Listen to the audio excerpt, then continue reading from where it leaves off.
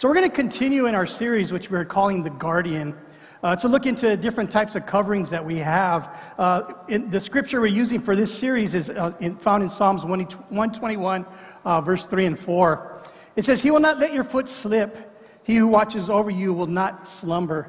Indeed, he who watches over Israel will not slumber nor sleep." It's talking about God, how God watches over us, how God is a covering upon us, how God is our guardian. Pastor Dan opened up the series a couple weeks ago with the covering of God, looking at the different coverings that God provides for you. And then last week, Brother Manny, he went into a parent's protection, talking about the covering that parents have over their children. So I kind of want to pick up where Brother Manny left off. And I want to talk about what we're calling a generational covering. And what that is a covering from our elders, from those that may be grandparents, aunts or uncles, those that that are older here in the church, those that have some experience. I want to look at the covering of the generational covering from our elders in the church. When I was thinking about this, I was trying to think of some different stories and stuff like that, and I started thinking about my parents. I really did, because my parents were great parents. They did a really good job with me and my sister. I have two sisters. I did a really good job, and they're really good parents. They really were involved in our lives. We did a lot as a family, and then when we got married, we started having kids. Man, they just set the example for being grandparents. You talk to my kids, and the influence that my parents have over my sons' lives, my nieces and nephews' lives, is just incredible. What a great blessing they are as grandparents. And now they're great-grandparents, now that our sons are having kids and they're great-grandparents. And my wife was asking me about my parents the other day, because she's been, when I say Tina, that's my wife, okay? So anybody doesn't know, my wife Tina, my beautiful wife right here, she's going to get mad. So I'm going to mention her a few times, so everybody's going to be saying, "Who's Tina?" That's my wife right here. My beautiful wife. December will be married 38 years. Amen.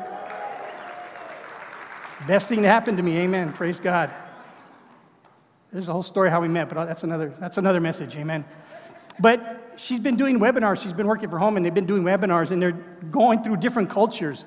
They work with families that helps children with special needs, and they've been doing, each week, they've been doing a different webinar on different cultures, the African American, Asian, indigenous people, and they did one on Hispanic people. And she was asking me, she goes, "Hey, were your parents really into the Mexican culture, the whole thing, surrounding, where they had all that, that pride and all that?" And I started thinking about it. I go, "Nah, not really.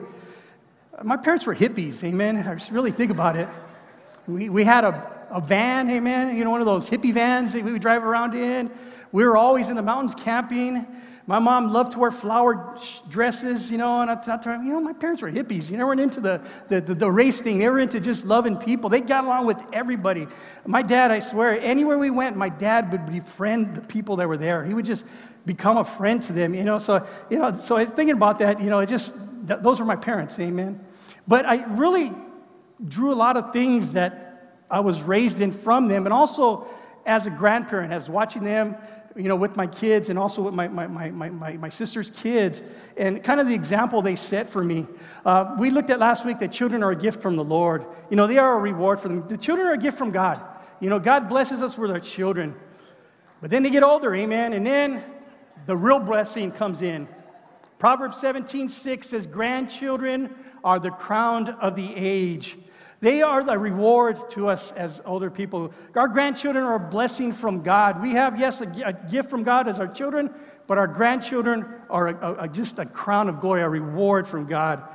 One man wrote that grandchildren are a reward for not killing your own children when they were teenagers. Praise the Lord. I can attest to that. Amen. Tina, my wife Tina shared the story with me. She told me there was a woman that was asked how did she feel to be a great-grandmother for the very first time? And she said, "Man, it is so great till I realized that I am a mother of a grandfather." Amen. Psalm 128, 5 and 6. That's it. I'm no more jokes. Amen. Praise the Lord. Psalm 128, 5 and 6. "May the Lord continually bless you from Zion. May you see Jerusalem prosper as long as you live." And this is the part we need to look at. "May you live to enjoy your grandchildren. May you have peace in Israel." I was reading an article last week, or actually this week. It was a couple in New Delhi. And what they were doing is they were suing their son and daughter-in-law And the reason they were suing him is that because they said that they have not given us grandchildren. He says that he is given, and the courts accepted his complaint. It was in New Delhi. They actually accepted his complaint. And he says, we're giving him 1 year to give us a grandchild, or he owes us $675,000. He says, we married him off 6 years ago with the understanding that we were going to have grandkids. I paid a year's salary to put him through pilot school here in the United States, and we have nothing. I feel unloved right now. And his father actually is suing his son because he wants grandchildren. And I started thinking about it. I said, man, I understand how he feels. My sons took a while to have grandkids. They were like, they got married, and I was getting older and older and a little bit older. And I'm like, hey, man, what's going on? When are we going to start having grandkids? I said, man, I should have sued you. Took you to court. We'd have had them sooner. But God has blessed us. We have 6 girls, 6 granddaughters. We have one grandson. And it says, may you live to enjoy your grandchildren. And I am enjoying my grandchildren. I love being called grandpa. That just, because my oldest is 7, the youngest is about 3 months old. And every time you hear the word grandpa, it's just like, oh, it just melts your heart. And I'm enjoying that. But tonight, I don't want to just look at grandparents, but I want to also look at those that maybe are aunts or uncles, that you have a great deal of influence, great relationships with your nieces or nephews. Maybe you're just here and you've been in the church for a number of years. We need to understand that I want to look at the covering we have over the younger generation, because we have a great deal of influence. Even aunts and uncles. I was sharing about my mom. My mom has 2 sisters that went to be with the Lord some years ago. And my mom is always calling my cousins, always calling everyone, just keeping in contact with them, just showing them love, just encouraging them. I have an aunt, my Aunt Pauline, who's always texting me, just encouraging me, always sending me texts of encouragement. And so I want to include, maybe you're not a grandparent, but those nieces or nephews, those that you may have influence over. So my first point is our job's not done. Our job's not done. Me and the brother, we talk about that. I'm starting to look forward to retirement now. I'm getting to where I'm starting to count the years, and I'm looking forward to retirement. And many of you are doing the same too. Maybe you already retired because we earned it. Many of you have worked hard. Did the whatever hours you put in for work, and you made a lot of sacrifice. And now it's time to retire, and you've earned it. I remember one Wednesday night I drove into the parking lot, and I seen this brand new mobile home in the parking lot. Found out it was Pastor Dan's parents, Frank and Margaret, amen. It's like, well done, praise God. You earned it. You earned it, amen. That's what me and Commander Manuel, we always talk about it because we're about the same age and we're starting to, be about the same time where we're going to be retiring. And we always talk about that. So when we retire, we're going to take road trips. We're going to probably do the same thing. Or maybe we'll borrow yours, amen. Save me some money there. But that's what we talk about, that, we're going to enjoy retirement because, we deserved it. We really earned it. But one of the things we need to be careful from when we start to retire is we don't retire from what God wants us to do. That we don't retire from the responsibility that God has given us. In Psalm 71, David's writing here, he says, "O Lord, you alone are my hope. I trusted you, O Lord, from childhood. Yes, you have been with me from birth, from my mother's womb. You have cared for me. No wonder why I always praise you. My life is an example to many." He says, my life is an example to many. He's older now. Because you have been my strength and my protection. People are wanting to see what David was going to do in this situation. And he said, I'm being an example to many because you are my strength and protection. That is why I can never stop praising you. I declare your glory all the day long. David says here, I need to still be a godly influence. Even though I'm getting older, I still need to be an example. I need to model a life of living for God. And living for God, the benefits that come from living for God so that the next generation can begin to see that. Those that are coming up may be able to see, hey, that's brother so-and-so. He's older, but man, they serve God. That sister so-and-so, they serve God and they have a blessed life. I always hear this so many times when people use the phrase, I just want to pull back a little bit.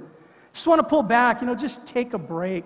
Let the younger ones do it now, but what happens when you start doing that, you start taking a longer break where you don't find yourself returning and you're not being an influence.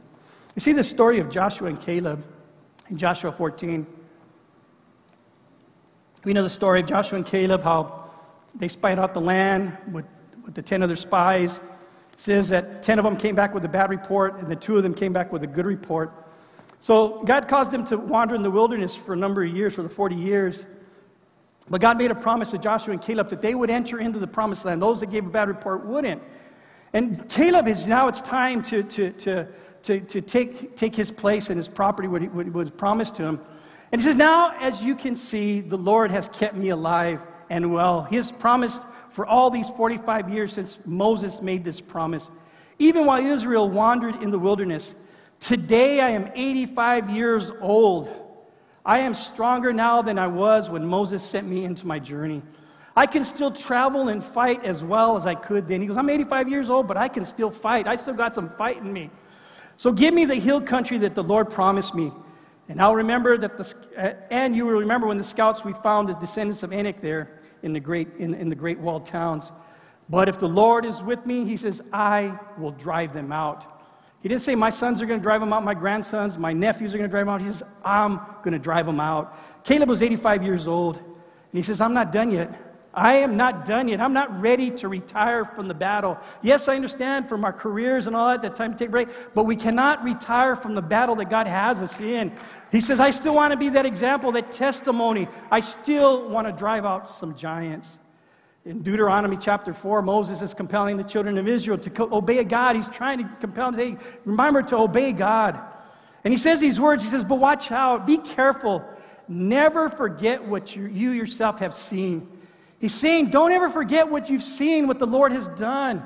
He said, do not let these memories escape your mind as long as you live. Don't ever forget what the Lord has done. But he also says, and be sure to pass them to your children and your grandchildren. The things that God has done in our lives, the things that God miracles that have taken place in our lives, we cannot forget the things that God has done. Again, the reason I say our job is not done, because sometimes we may find ourselves starting over. Pastor Matt mentioned Sunday, he was talking about those, that we do a great job in raising our kids and bringing them up in the house of the Lord, praying for them. And, we pray that they would serve God, but sometimes they just don't do that. Sometimes they decide they want to do something their own way. In Judges chapter 2, it was written that Israel served the Lord during Joshua's and all his leaders' lifetime. It says all those that seen the miracles of God, he says they all served the Lord during that time. But in Judges 2:10, it says, but after that generation died, after Joshua and all his leaders and all the elders of that generation, he says, after that generation died, another generation grew up who did not acknowledge the Lord or remember the mighty things he had done for Israel. There's going to be those children who have forgot what the Lord has done, even though we raised them in the things of God and taught them. Not a lot, but there are going to be those that are going to forget what the Lord has done. They're going to be like the prodigal son. They want to go out in the world and experience the word for themselves and do things their own way. And while they're out there in the world, they start having kids of their own. They start having kids. And it's like, well, I don't really agree with what you're doing, but praise God, I got grandkids now. It's like, it's kind of a mixed emotion there. During our time, me and my wife, we teach the Parent Project.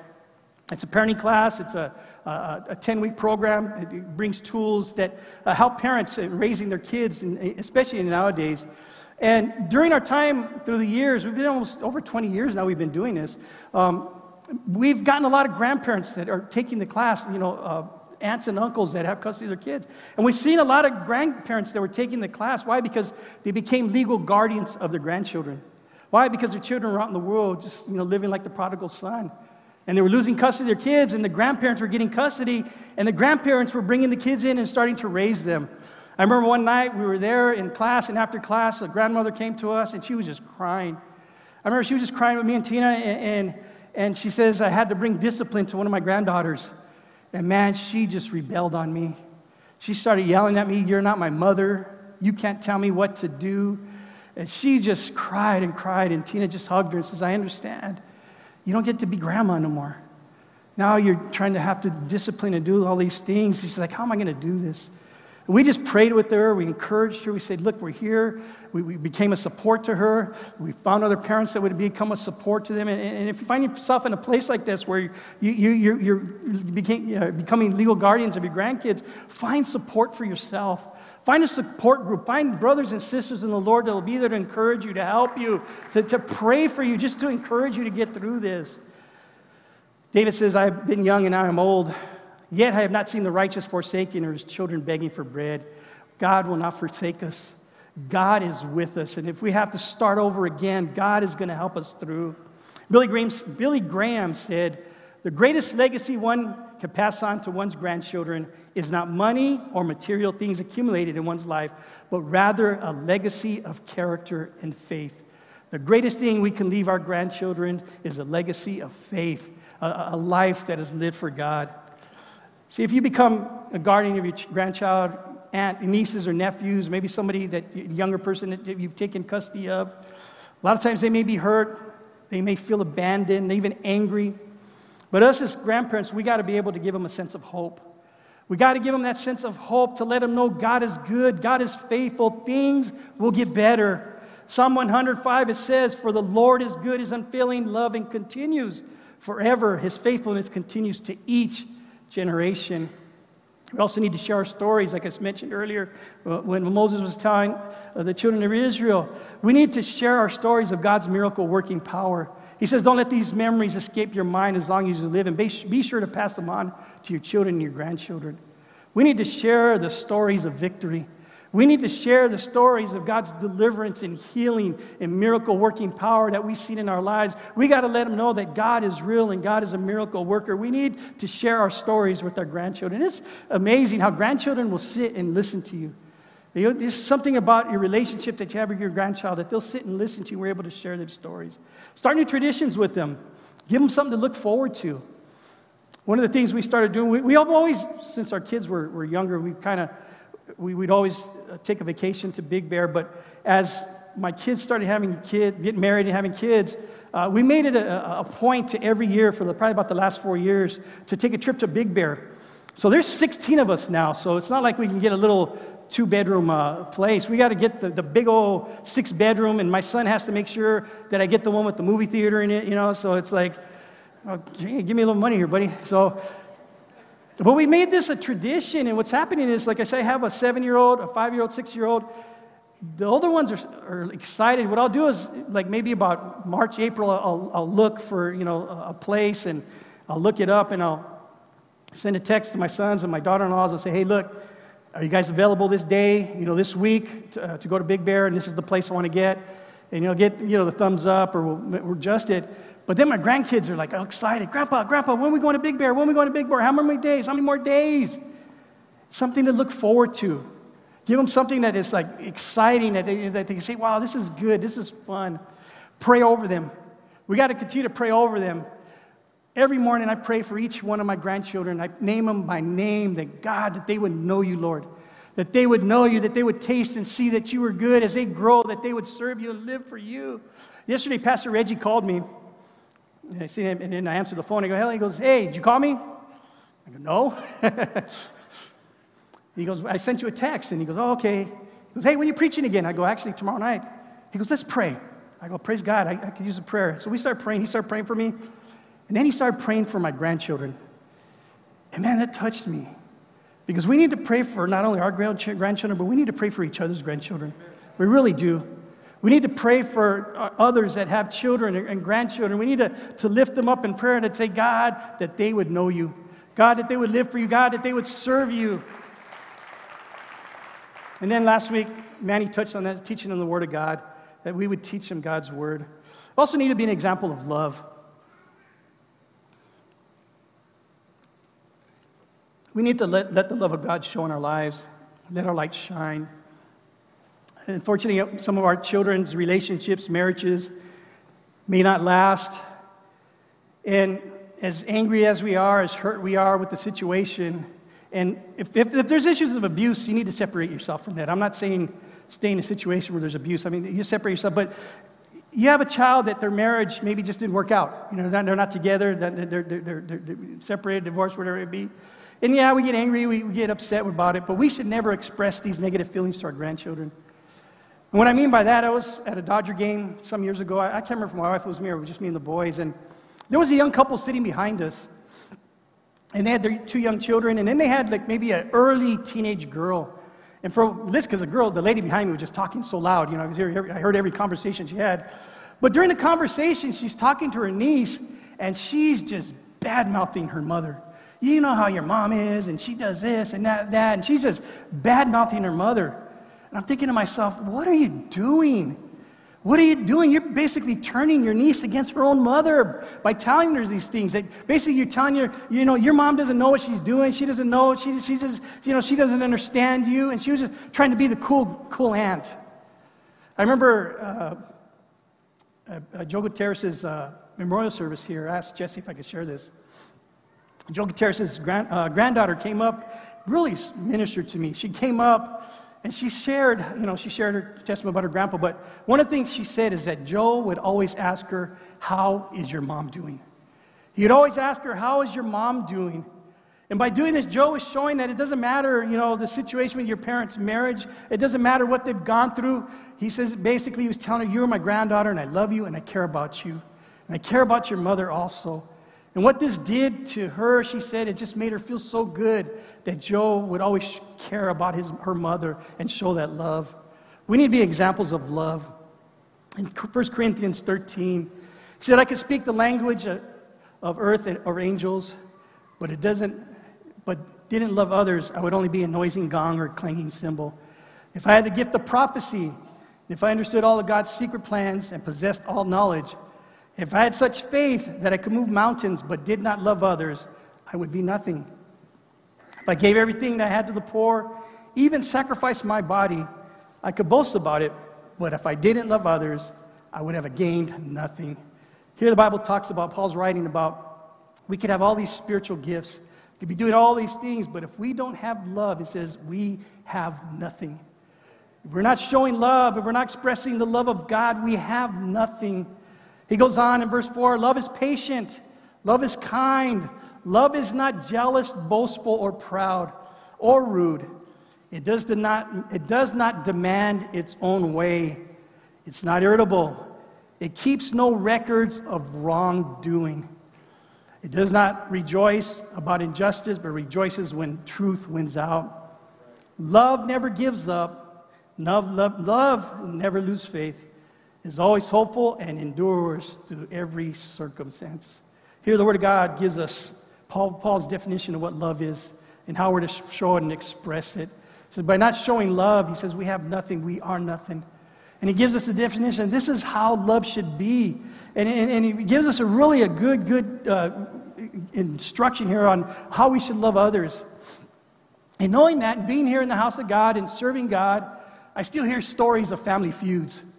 What I mean by that is where grandma and grandpa aren't talking to siblings, aunts and uncles aren't talking to each other, nieces and uncles are not talking to their aunts and cousins. Nobody's talking to each other.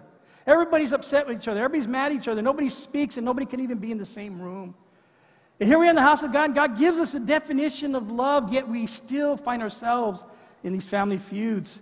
And what happens is, by doing this, we're setting the example for our children, our grandchildren, our younger generations that, hey, this kind of behavior is okay. And what happens is they start to harbor bitterness in their hearts. They start feuding with others. Say, well, my grandma don't talk to my uncle, and my aunt don't talk to my cousin, so hey, why should I talk to them? And we're not showing that example of love that God wants us to have. 1 John 4:18, it says, we love because he first loved us. The reason we're able to love is because God loved us and gave his son for us. If anyone says, I love God and hates his brother, he is a liar. For he who does not love his brother, who has seen, cannot love God, who he cannot see. So how can you love your brother? How can you hate your brother who you can see, but you say you love God, you can't even see him? And this commandment we have from him, whoever loves God must love his brother. We got to end those family feuds because we're setting a terrible example to our grandchildren, our children. That's saying, hey, we can fight and argue and do all these things, and that's okay. No, it's not. God says we need to love one another. I know people say, well, they're not my brother or sister, but they are a soul that Christ died for. Jesus says, love your neighbor as yourself. And I don't understand. It's hard. I know people say, man, but you just don't understand what they did. But God knew what we did, and he still forgave us. Jesus said, forgive them, for they know not what they do. Let's set an example of Christ-like love. So as elders, we show the love to others. We also, as young people, we need to show the same love and respect to those that are over us. This story in Ruth that I was just reading is just really, really ministered to me. And the story of Ruth, I can't get into the whole story because of time, but read the book of Ruth, it's 4 chapters. But the story of Naomi, her and her husband, they were in the land there. They had 2 sons, and it says that Naomi's husband died. And it says her 2 sons, they were there in the land, and they said that they both got married. One got married to Ruth, one got married to Oprah. Not the Oprah Winfrey, but Oprah. Everybody's like, oh, wow, praise God. I thought I was going to stop with the jokes. Amen, praise God. But what happens is, after 10 years, both her sons died, and it left all of them widows. So Naomi decides that she's going to go back to her homeland and turn back to her homeland. And she tells her daughter-in-laws, just go back to your land. I have nothing to offer you. I have nothing to give you. I have no sons to give you. Just go back to your own land. It says Oprah went back, and she said, okay, she's going to go with her family. But Ruth said, no, I'm going to stay here. And in Ruth 1:16, it says, but Ruth replied, don't ask me to leave and turn back. Wherever you go, I will go. And remember, this is her mother-in-law. She's telling her, go back with your family. Go back to your parents. And she says, wherever you live, I will live. Your people will be my people, and your God will be my God. Wherever you die, I will die, and there I will be buried. May the Lord punish me severely if I allow anything but death to separate us. When Naomi saw that Ruth was determined to go with her, she said nothing more. So they go back into Naomi's homeland. They're there. She tells Ruth to go out into the harvest and start, getting some of the leftovers that were left behind, just so they could have something. Well, Ruth does that. She's going out into the fields, and she's there. And what happened was the owner of the land, which is Boaz, sees her, and he inquires about her, and he says, hey, her mother-in-law is part of your family. And he starts to show her favor. He starts to bless her and say, hey, look, you can be part of what we're doing. Help yourself to whatever it is you want. You drink from the well. I've instructed everybody around here not to trouble you. And he's showing her a lot of favor. He's showing her, kindness. And in Ruth 2:11, she tells him that, why are you doing this? Because I'm a foreigner. He says, yes. And Boaz replies, yes, I know, Boaz replied. But I also know about everything you have done for your mother-in-law since the death of your husband. I have heard how you left your father and your mother in your own land to live here among complete strangers. May the Lord of God of Israel, under whose wings you have come to take refuge, reward you fully for what you have done. He says, I've heard how you've showed love to your mother-in-law. And he showed her favor, and he said, look, whatever it is you need, it's here for you because of what you've done for your mother-in-law. He says, you left your own family to cling to your mother-in-law. We see how through the story that ends up that Boaz and Ruth ended up marrying. And it says Ruth has a child. And in Ruth chapter 4, verse 14, and again, Naomi's her mother-in-law. It says, then the women said to Naomi, blessed be the Lord who has not left you this day without a redeemer. And may his name be renowned in all of Israel. He shall be your restorer of life and a nourisher of your old age. For your daughter-in-law who loves you, who is more to you than 7 sons, has given birth to him. Then Naomi took the child, laid him on her lap, and became his nurse. And the women of the neighborhood gave him his name, and they said, the son that has been named, born to Naomi, they named him Obed. He was the father of Jesse, the father of David. Basically, he was David's grandfather. You see just an example of a love for someone that was older than her. She laid on everything behind so she can, just show the love to her mother-in-law, to be there for her, be her by her side. And I was going through this. We've known for over a month about, what we're going to be doing. So I've been looking at some things, and I had this in here. But I kid you not, I was just amazed. A couple weeks ago, the Saturday before Mother's Day, one of the sisters asked me to minister at her mom's funeral. So I said yes. So we went to the funeral, and we did the service there. And then we were at the graveside. Sister Joyce was there. Sister Angie Gaxiola was there. And they were standing up. Everybody was like under the tent, the whole family and all that. And Tina and Angie and Sister Joyce were kind of to the side under a tree. And there was another lady that was standing there with them. And what it was is she was the deceased woman's former daughter-in-law. The sister's mom who died, that was her former sister-in-law. She was her former daughter-in-law. Tina started telling me the story that she would care for her mother-in-law and father-in-law, that she would take care of them. And even after she got divorced from her husband, she still cared for her in-laws. She says, after the passing of her father-in-law, and I asked if I could share the story. I asked my wife to ask the sister if I could share the story. So when we say, oh man, he's giving up all her business, I asked if I could share this. But after her father-in-law passed, he says that he left her the family business because he was so grateful for her taking care of them. And again, they were no longer married. That was her former daughter-in-law. It says that she would give her mother-in-law $1,000 a month. Even sometimes she didn't have it, but she would give her $1,000 a month, sometimes even more to care for her, but also her son, who also had disabilities.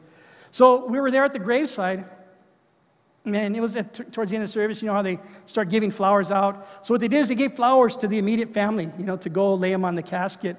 So I was standing there under the tree with them, and this young man came and grabbed that woman by the hand. And he took her and gave her a flower, and they walked up to the casket. And Joyce kind of patted him on the back and told Tina, that's really good that he did that. So later on when we got home, I asked Tina, so what was that? Who was that? And she goes, that was that lady's son. And what he was doing, he was honoring his mother by saying, look, you took care of them. You were part of this. He says, you're a part of this family. He grabbed her by the hand, and he honored her by taking her up to the front because she took care of her mother-in-law. To the very end of her days. Last thing we need to, almost last thing is we need to learn from our elders. We really need to learn from our elders. Next Monday, you don't have to clap. Next Monday will be exactly 20 years that I work, the city that I work for. It'll be my 20-year anniversary working there. I worked 5 years in another city, another district. And when I got there, I had experience, but when I got there was my lead man, and this guy was over 20 years of experience. And I had some experience, but he just taught me so much more. He just taught me, I knew quite a bit, but some of the things, the ins and outs, some of the secrets to the business and how to work with different types of pipe and working with lead. A lot of the pipes had lead that we had to deal with. And they really taught me a lot. And when I started, I was a worker too, and then I got promoted to lead man, and then about 4 years later, after I started, he retired. And then just 6 years ago, I became supervisor. But during my time, we got this young guy that came in and got a job and started working with us, and he was a pretty good worker. But his way of his thinking is the way you get ahead is by bad-mouthing everybody around you, to try to make everybody else look bad. So one day, my supervisor calls me into the office. He goes, hey, I just want to let you know what this guy said. I go, what did he say? He goes, well, he says that, basically Robert just learns from the old guys. He just learned from the old guys. He does stuff the old way. He doesn't really know what he's doing. And me and my boss just started laughing. Because my boss knew me. He knew I knew what I was doing. But he just kind of devalued the experience of the men that I learned from. What my lead man taught me was invaluable. What I learned from him caused me to have a successful career in what I'm doing. And us as young people, we need to value the experience of those who paved the way for us. We really need to value those, as they try to give us some insight, give us some wisdom, try to teach us. It's so invaluable that we just take it in, soak it in, and learn from them, because it'll save us from a lot of heartache at times. Psalm 78 says, oh, people, listen to my instruction. Open your ears to what I am saying, for I will speak to you in a parable. He says, I will teach you hidden lessons from the past. Stories we have heard and known, stories of our ancestors handed down to us. We will not hide these truths from our children. We will tell the next generation about the glorious deeds of the Lord, about his power, his mighty wonders. For he issued his laws to Jacob. He gave his instructions to Israel. He commanded them to teach their children so the next generation might know them. Even the children not born yet, will teach them to their children. So each generation should set a new hope on God, not forgetting the glorious miracles and obeying his commands. Our Mother's Day service, I was so blessed, because I knew it was kind of going along with what I was ministering on, because Sister Nancy had some of the older women in the church who had some great experience and some great testimonies. And it really spoke to me, really just kind of encouraged me to see these women of God who have been through some battles, still serving God, still living for God, amen? In Titus chapter 2, verse 4 and 5, again, we're talking about learning from our elders. These older women must train the younger women to love their husbands and their children, to live wisely and pure, to work in their homes and to do good. Again, young women, we need to, not we, but we need to learn from young women. Hey, sometimes some older women could teach us some things, amen? And I'm serious. Gray hair is a crown of glory. It is gained by living a godly life.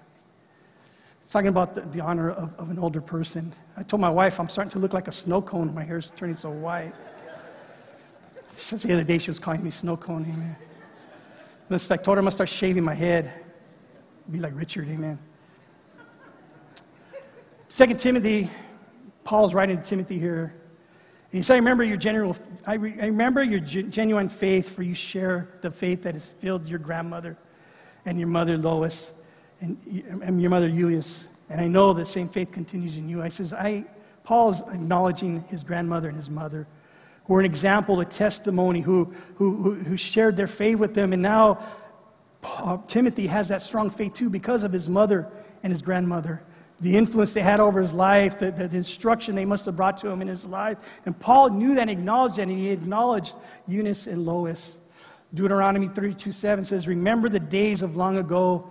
Think about the generations past. It says, ask your fathers, and he will inform you. Inquire of your elders, and they will tell you. Again, we need to honor, we need to respect, we need to learn from our elders.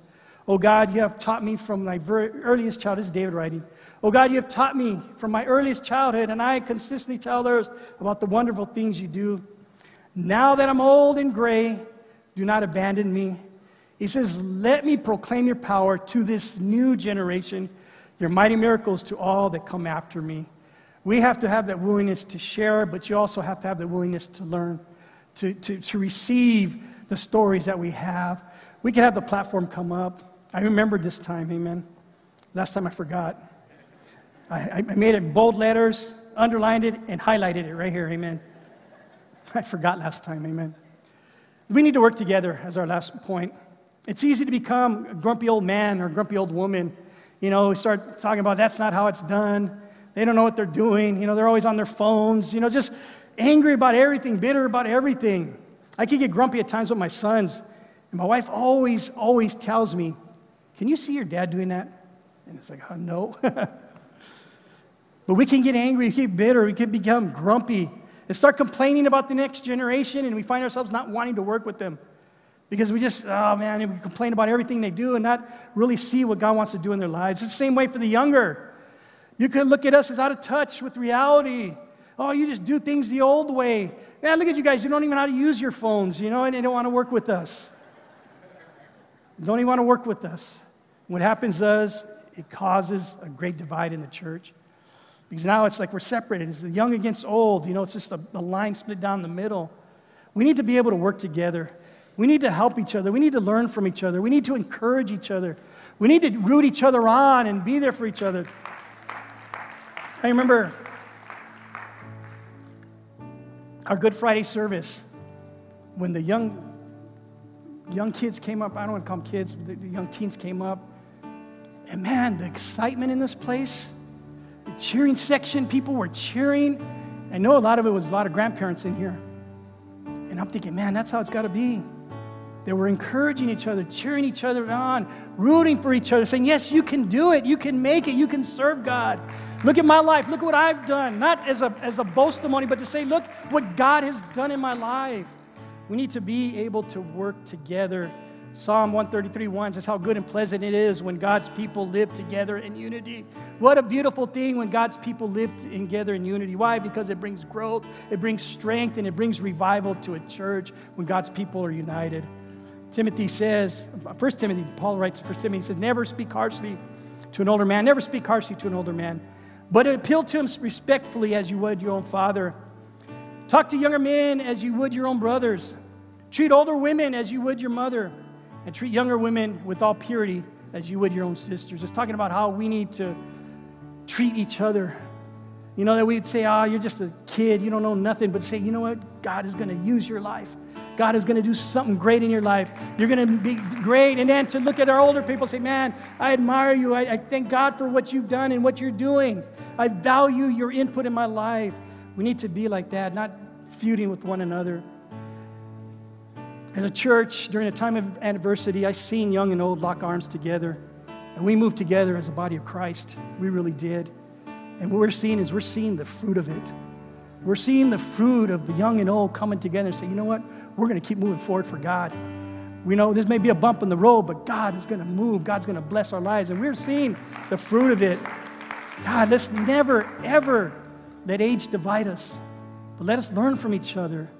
Finally, the last scripture I'll use is Psalm 92, verse 12. It says, but the godly will flourish like palm trees and grow strong like the cedars of Lebanon. For they are transplanted to the Lord's own house. They flourish in the courts of our God. Even in old age, they will still produce fruit. In our old age, we're still going to produce fruit. They will remain vital and green. They will declare, the Lord is just. He is my rock. There is no evil in him. We talk about a generational covering. Yes, we talk about our grandparents, aunts, uncles, those elders in the church. And we need to be that influence. We need to be able to be, not retire from God. Yes, retire from our careers and, enjoy it, but we still need to have the responsibility to train up and raise up the next generations. Now, we don't retire from that. Say, yeah, no, let somebody else do it. But say, you know what? Just like Caleb, man, I'm 85 years old and I'm still ready for some battles. And young person, you need to value your elders. You need to value what they're imparting to your lives. Love them, encourage them also. And we'll see great blessing in this church. Let's bow our heads tonight.